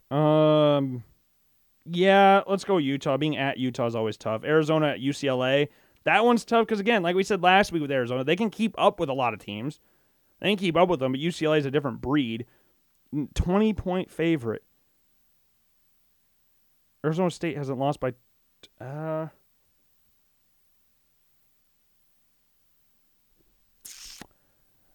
Because I think Jaden DeLura can score with them. We'll go with UCLA. We'll pick them covering. I'm not happy with any of those picks. You know what? I'm so unhappy with those picks. I'm not even going to read them again. You're just going to have to go back, listen again, and try and guess what games I'm saying and how confident I am around each game. Because I ain't doing that again. I ain't going around these games again. Absolutely brutal. I hate these games. Absolutely hate them. Now, with that being said, let's go to something I want to talk about. Week 10 quarterback prospect rankings. I'm excited for this one. We have a few new faces in here. And I would just like to say this before I start. I dropped Tyler Van Dyke out. I've been holding out hope for like however many weeks in a row now. He got hurt again last week against Florida State. This year's just been so up and down with him. He's got all the physical traits, but for whatever reason, it's just not clicking. There's been stretches where Miami's offense has looked bad. Like, really bad. We had the game against Middle Tennessee State. We had that game. We had the Duke game where he got hurt. Then with Florida State last week, he got hurt again. I'm done holding out. I've dropped him out. Yeah, I've dropped him out. Now we have two new people in here, which is who I dropped. So I have two new people in, and I don't remember who the two people I dropped out. I had Van Dyke drop out. Who was the other one? I don't remember, but somebody's missing. Somebody is missing, but we'll talk about them in a little bit, I guess. We'll try to figure that one out. But it's not too dissimilar to last week, at least in the top five. Top five will probably stay the same through the rest of the season. Sorry. Just because I'm focusing on... So the two people at the top are Stroud and Young. Or Young and Stroud, sorry. Young at 1, Stroud at 2. With those two, so Young, neither one of them had a great game Saturday. Neither one of them had a great game. Stroud obviously did not play great against Northwestern, which obviously holds a little bit more weight than Young not playing his greatest game against LSU on the road. Okay, Northwestern was on the road as well. I guess I shouldn't backtalk against Northwestern on the road, and it was in the rain, so maybe I shouldn't say too much about that. But I think, like, Young, his interception was bad. It's in the red zone. Came up, stepped in the pocket, was running a little bit. LSU defender came up right in his face. He tried to throw it, forced it, threw it behind his receiver, got picked off. Not great. Did throw a touchdown, though. Managed to get a touchdown in the game to, was it Brooks? I'm trying to read through my dissertation here. I've said that word twice today, and I'm kind of surprised I've said that twice. But he threw to Brooks on a touchdown. Great play moving around the pocket. Broke out to the right. Brooks was wide open. And that people are going to say, oh, Brooks was wide open. It's an easy throw. Yeah, but Young's ability to make plays inside the pocket sucked the defense in. When you think the quarterback's going to get sacked or they're going to try and break out or run the ball, you're not going to stay most of the time. I know it's what you're supposed to do, but most of the time you're not going to stand pat. You're going to try and run towards the line of scrimmage and finish them at the line of scrimmage. You don't want him to get more yards. So more often than not, in those types of situations, if you're a quarterback that's able to move around like that, you're going to get a receiver open just by default because the defense is going to stop playing. Just how it works sometimes. And it worked out there. Now, they came up with a loss. Overtime loss. Bryce Young had a couple really nice plays throughout the game. There was one drive where he just threw a bunch of crossing routes, which is perfectly fine. But it wasn't his greatest game, but it was against LSU, so I'll allow that. And C.J. Stroud, had 76 yards passing. He went 10 of 26 against Northwestern. This is not a powerhouse. I know Northwestern's that stadium in Evanston's tough place to play. Tough as hell place to play. But 76 yards passing? Really? 76 yards for C.J. Stroud. 76 yards passing. Now, though he had 76 yards passing and no touchdowns, didn't have a turnover, but he ran the ball for 79 yards. And what was cool about this is because, so he had his career high before this was 48 yards. He had it at one rush his freshman year. And then last year, he had a high of 13. So his high past his 48-yard run, he never got above 15. So the fact that he ran for 79 yards and broke off runs greater than 15 yards a couple times in this game was pretty impressive. And it came off of read option plays, which is what you usually get these big time carries out from quarterbacks. The defensive end crashes super hard, especially when you're CJ Stroud, who we've never said is immobile. He just doesn't move. He doesn't run. He never does. Regardless if you want him to run or not, he just doesn't do it. And he's not that big, comparatively. He's not a big dude running the football. He's like 6'3", but he's very skinny. So he doesn't run the ball often. But he did off in this game, and he showed off some of his speed in this game and broke off some massive runs. And you could tell Northwestern was a little surprised by this happening because they had no one over top. They had no, like, Stroud would get to the first down marker before anybody would even make first contact with him. Like, he was not struggling at all getting these big gains out for Ohio State against Northwestern, running the ball. Number 3, Will Levis. I think this is a nice bounce-back game. I know it was against Missouri. But you need to have bounce-back games. I know Missouri's nowhere near the level of Tennessee. I'm well aware of that.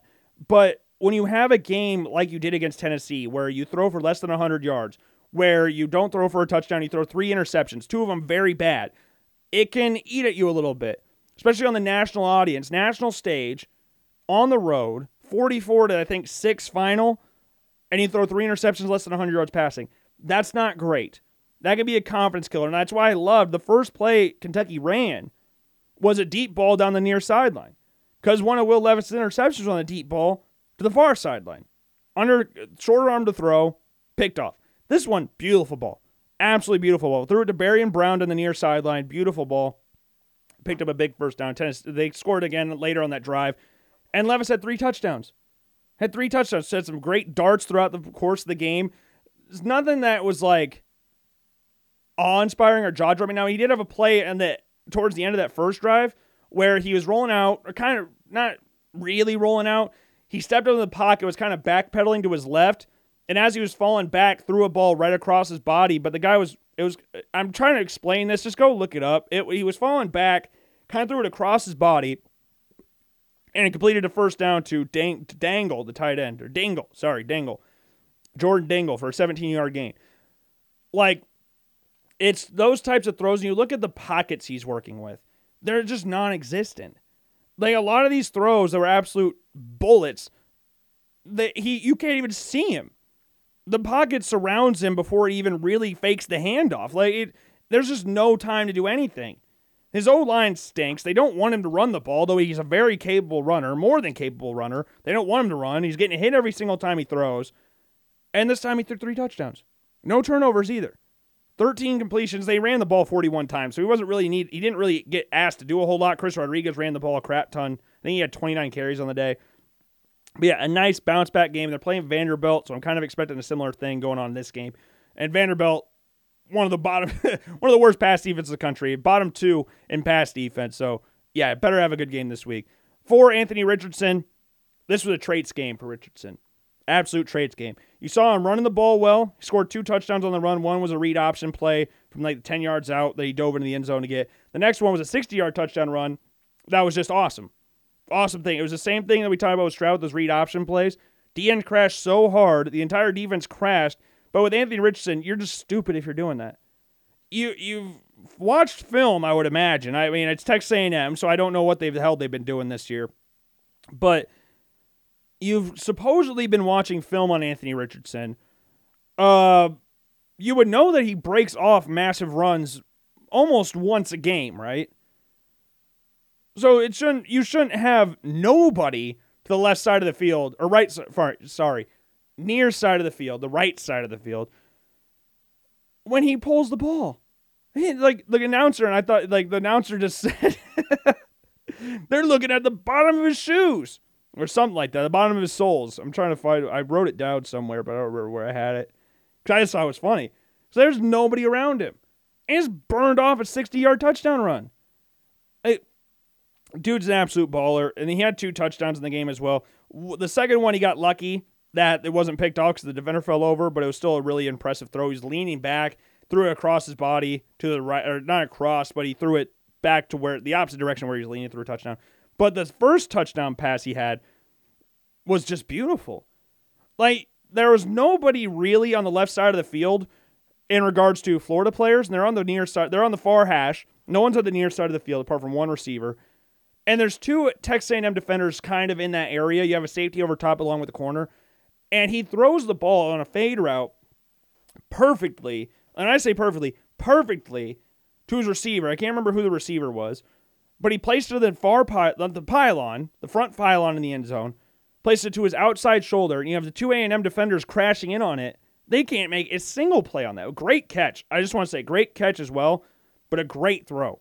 And Richardson throughout the game, like just how effortless he throws the ball. I say this almost every single week because it's just how effortless. You can see it on this, like one of the first throws of the game, Ricky Pearsall. He throws it so freaking hard, and it just looks like he's flicking his wrist. I said this a few weeks ago. It's the closest thing to Josh Allen that we have in college football is Anthony Richardson. In regards to natural, God-given ability and rawness, that's what Anthony Richardson is. And if he goes to a team that has a good foundation in place, dude's going to be an absolute baller at the next level.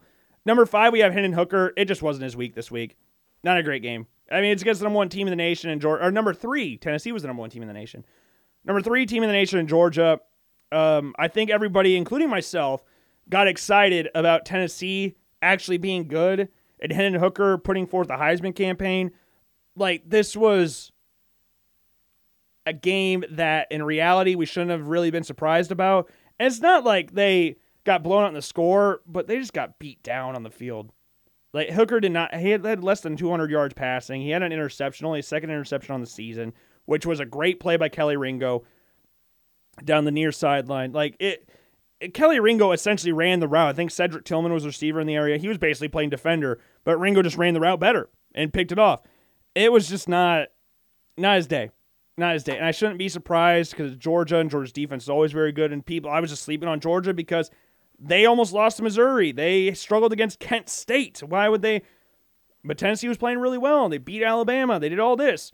But, yeah, Georgia's still top dogs. They changed my mind pretty quick. Number 6, Jaron Hall didn't play his best game against Boise in regards to passing, through 2 interceptions in the game. Now puts him at 5 interceptions on the season, but had 3 touchdowns. Had also 82 yards rushing, and I'm liking this from Jaron Hall recently because Jaron Hall has been running the ball a lot more than what he has. You look at last week, Jaron Hall ran the ball over. When he played East Carolina, he ran the ball really well. This week, he had 82 yards rushing and a touchdown. Against Boise State, he had 4 total touchdowns in this game. 3 passing, 1 rushing. 2 interceptions, though. It's not great. But 377 yards on the road. Big. I don't remember what the line was. I picked Boise just out of spite because BYU can't hold leads to save their life. They started off good early, sucked the rest of the game. Brutal, but they did this. They played well this game, 131-28. Good win. Number 7. This one might surprise some people. He might move down just based on how I'm feeling. But Bo Nix. Bo Nix is a weird one because this dude kind of sucked at Auburn. Kind of sucked. And when you look at what's going on at Auburn now, it's kind of clear to see why Brian Harsin just never really had a grip on anything at Auburn. It just, from what everything has been coming out recently, yeah. And Bo Nix, though he sucked in those first 3 seasons at Auburn, I'm willing to hold out hope for the NFL future because you look at, like, so I saw tweets earlier today. It was James Gibbons said, what idiotic NFL team is going to draft Bo Nix after completely ignoring his previous 4 seasons? Well, first off, it's 3 because he was only had 3 seasons at Auburn. And, yeah, so if you want to include his 4 seasons, this one's pretty good. But I'm starting to get past that mindset of, look at his past. Oh, he sucked here. If he's balling out, give the dude his flowers. Like, Bo Nix is playing awesome. He's got 36. He had a receiving touchdown this week. He had the hat trick for touchdowns, passing, rushing, receiving. He had a Christian McCaffrey game. 36 touchdowns this season.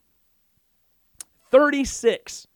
13 rushing touchdowns, 22 passing touchdowns, 1 receiving touchdown. He's already blown away his previous passing touchdown career high. He's about to pass his passing yards career high. He's about to pass his completion career high. He's 17 behind his career high completions for a season. And he's got 104 less pass attempts to this point. Like, Bo Nix is playing well right now. He's 5 yards away from 500 yards. Or 500 yards. 2,500 yards, sorry.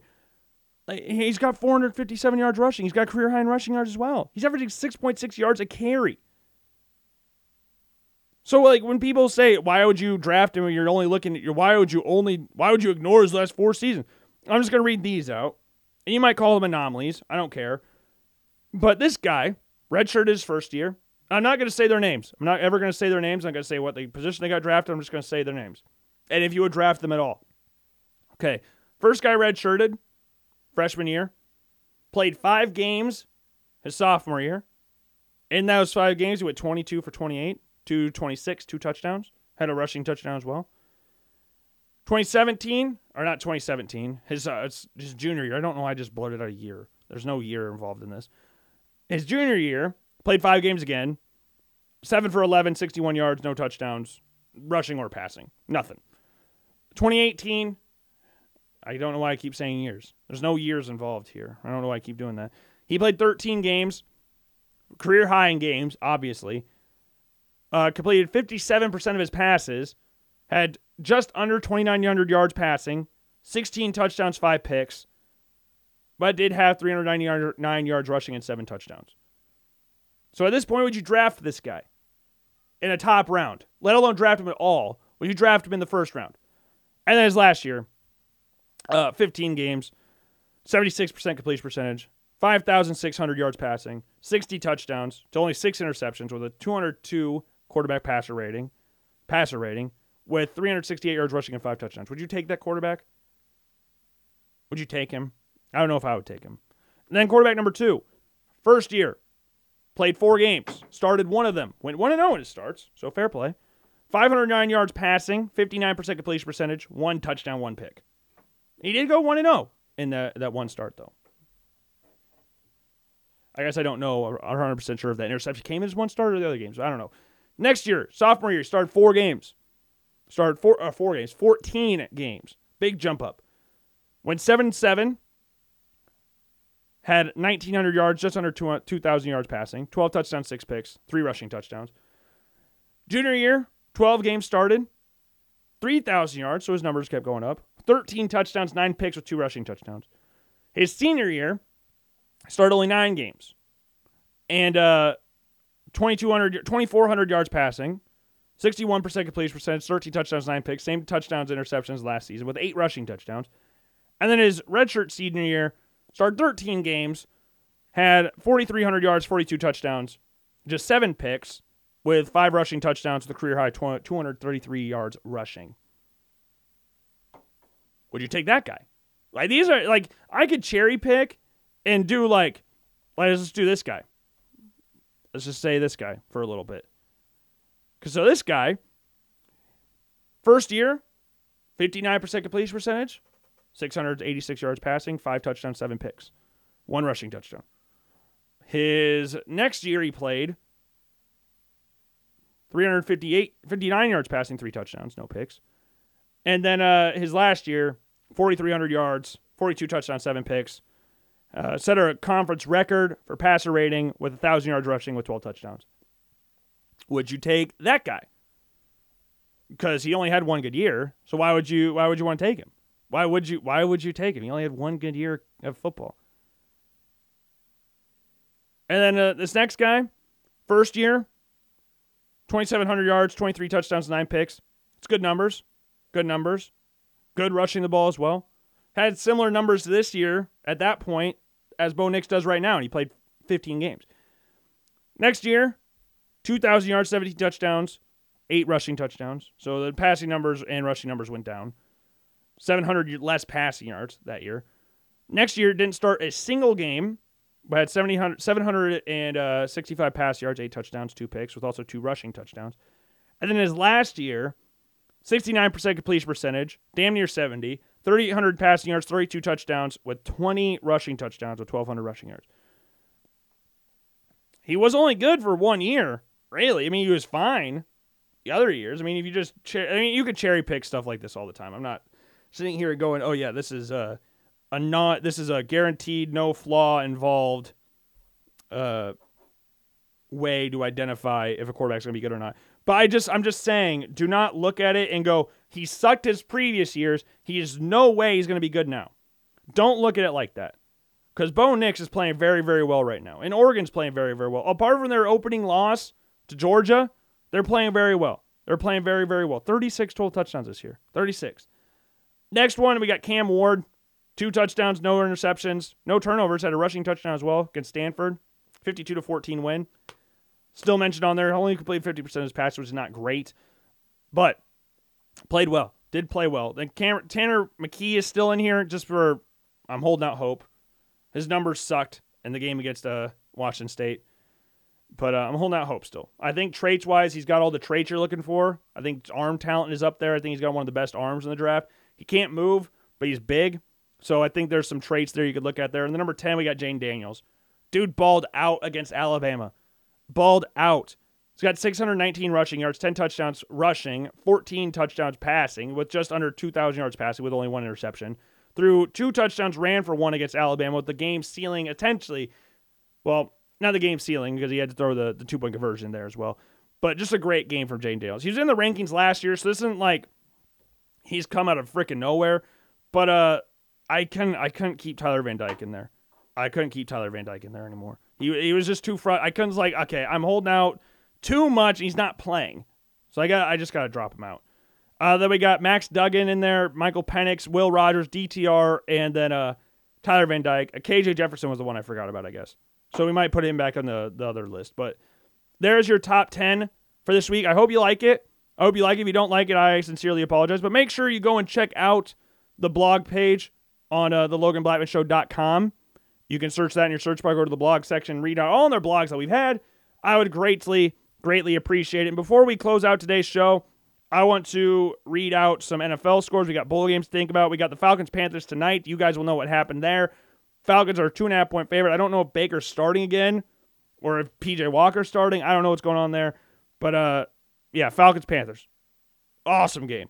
And then we got the Vikings-Bills, which seems like Josh can play. I'm still in the camp that says Josh shouldn't play. I can live with the idea of Josh Allen not playing against the Vikings if that keeps him healthy, keeps his long-term health in check. It's against the Vikings. It's not a division rival. It's not an AFC game. It was some random-ass NFC team. That's fine. I can stomach that to a certain extent. If they lose and Josh plays, he gets hurt, I don't want that. Or if they win and Josh gets hurt, that's an L to me. Like, I would rather him just sit out and try to get ready for the rest of the season. Focus on the AFC game, sit him out for an NFC game, and then play him against the AFC teams. Then we've got the Seahawks and Buccaneers. That's the Germany game. Seahawks and Bucks. 6-3 Seahawks, 4-5 Bucks. Yeah, that's what everybody thought. Lions and Bears should be a fun one. Then we got Broncos, Titans, Jags, Chiefs, Browns, Dolphins, Texans, Giants, Saints, Steelers. And then we've got the Colts and Raiders. Then we've got the Cowboys, Packers, Cardinals, Rams. Sunday Night Football is the Chargers, Niners. And then we've got the Washington Commanders taking on the Eagles this week. And in this week's edition of Bowl Game, Name Game, or NFL Name Game, we've got the Falcons, Panthers. What's Falcons, Panthers name going to be? Let's think of one. What could be fun with the Panthers?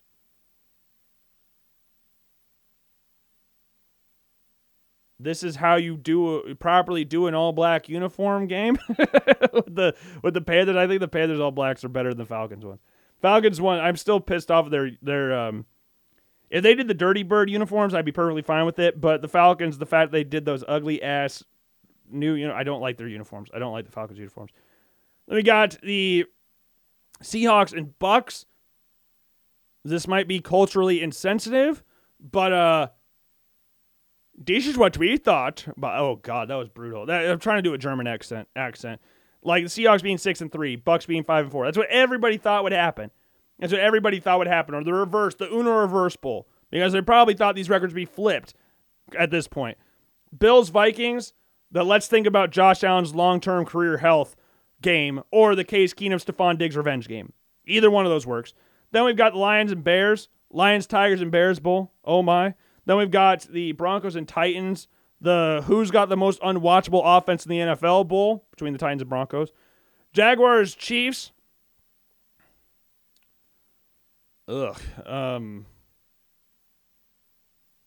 This doesn't sound fun to watch at all Bowl. I don't know. The Browns and Dolphins, the we wanted Deshaun Watson Bowl, the who wants Deshaun Moore Bowl is in this game. Then we got the Texans and Giants. The Brian Dable Bowl, because Brian Dable's rumored to go to the Houston Texans because he had worked with the Texans' new GM. Then we got the Saints and Steelers, the Kenny Pickett Bowl, because Kenny Pickett was rumored to go to the Saints at one point. Then we've got the Colts and Raiders. The Raiders kind of suck right now, Bowl, because that's what Jeff Saturday tweeted before he took the Colts job, and conveniently they're playing the Raiders this weekend. Cowboys and Packers. Who is the tight end? The Richard Rodgers Catch Bowl? Because it was in Dallas. It's in Green Bay now. The Des Bryant Caught It Bowl. That's the game we got going on here. Cardinals, Rams. The Can We Please End Cliff Kingsbury's term as a head coach in the NFL game. If the Rams blow the shit out of the Cardinals, that could do it. That could finally do it. And then we've got the Chargers and Niners. The battle for the Niners are fairly popular. I was gonna say the battle for the third most popular team in California game, but the battle for the third most popular team in Los Angeles game, because you obviously got the Raiders who are the number one, even though they play in Vegas. The Rams are probably up there.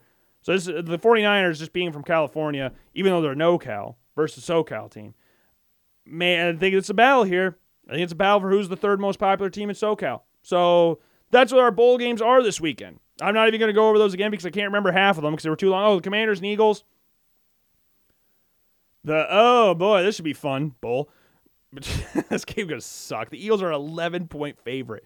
The Bills went from a 9.5-point favorite last time we talked, like 2 weeks ago. We talked about this, to a 3.5 because of the potential Case Keenum starting. So I just want to focus on Josh Allen's long-term health. If the Bills lose to the Vikings this week and Josh doesn't play, that's fine. I'm cool with that. I'm absolutely cool with that. So that's all I've got for you today on this, Friday edition of the Logan Blackman Show. Do I have anything else that I really want to talk about? Oh, the Buffalo. I saw this last night. Buffalo Hard. It's their abbreviation. So HARD. It's an acronym. So H stands for hard. A stands for adversity. R stands for respond. D stands for dominate. Hard. Hard adversity, respond, dominate. Yeah, that's a good one. We should keep that one. We should definitely keep that one. So yeah, that's all I've got for you today. I hope you enjoyed the show. If you did not enjoy, I sincerely apologize, which I'll be better next time. We'll be here on Monday. We will see. I've got some plans on Monday. Or on Sunday, so I'm not 100% sure if we'll get something recorded in time, but if you hear my beautiful voice again, that would be great. But Monday, I don't know if we will or not, because the weekend's kind of packed up right now. So we'll see how that one goes, but if not, we'll see you on Wednesday. If we see you on Monday, perfect. But we don't, sorry. So that's all I've got. Make sure you leave a rating on 5 stars on Apple Podcasts and Spotify. Leave a description down below on why you feel that way, regardless if it's good or bad. But most importantly, make sure you are following and subscribed to the Logan Blackman Show on Apple Podcasts and Spotify. And that's all I've got. I will see you all later. Peace.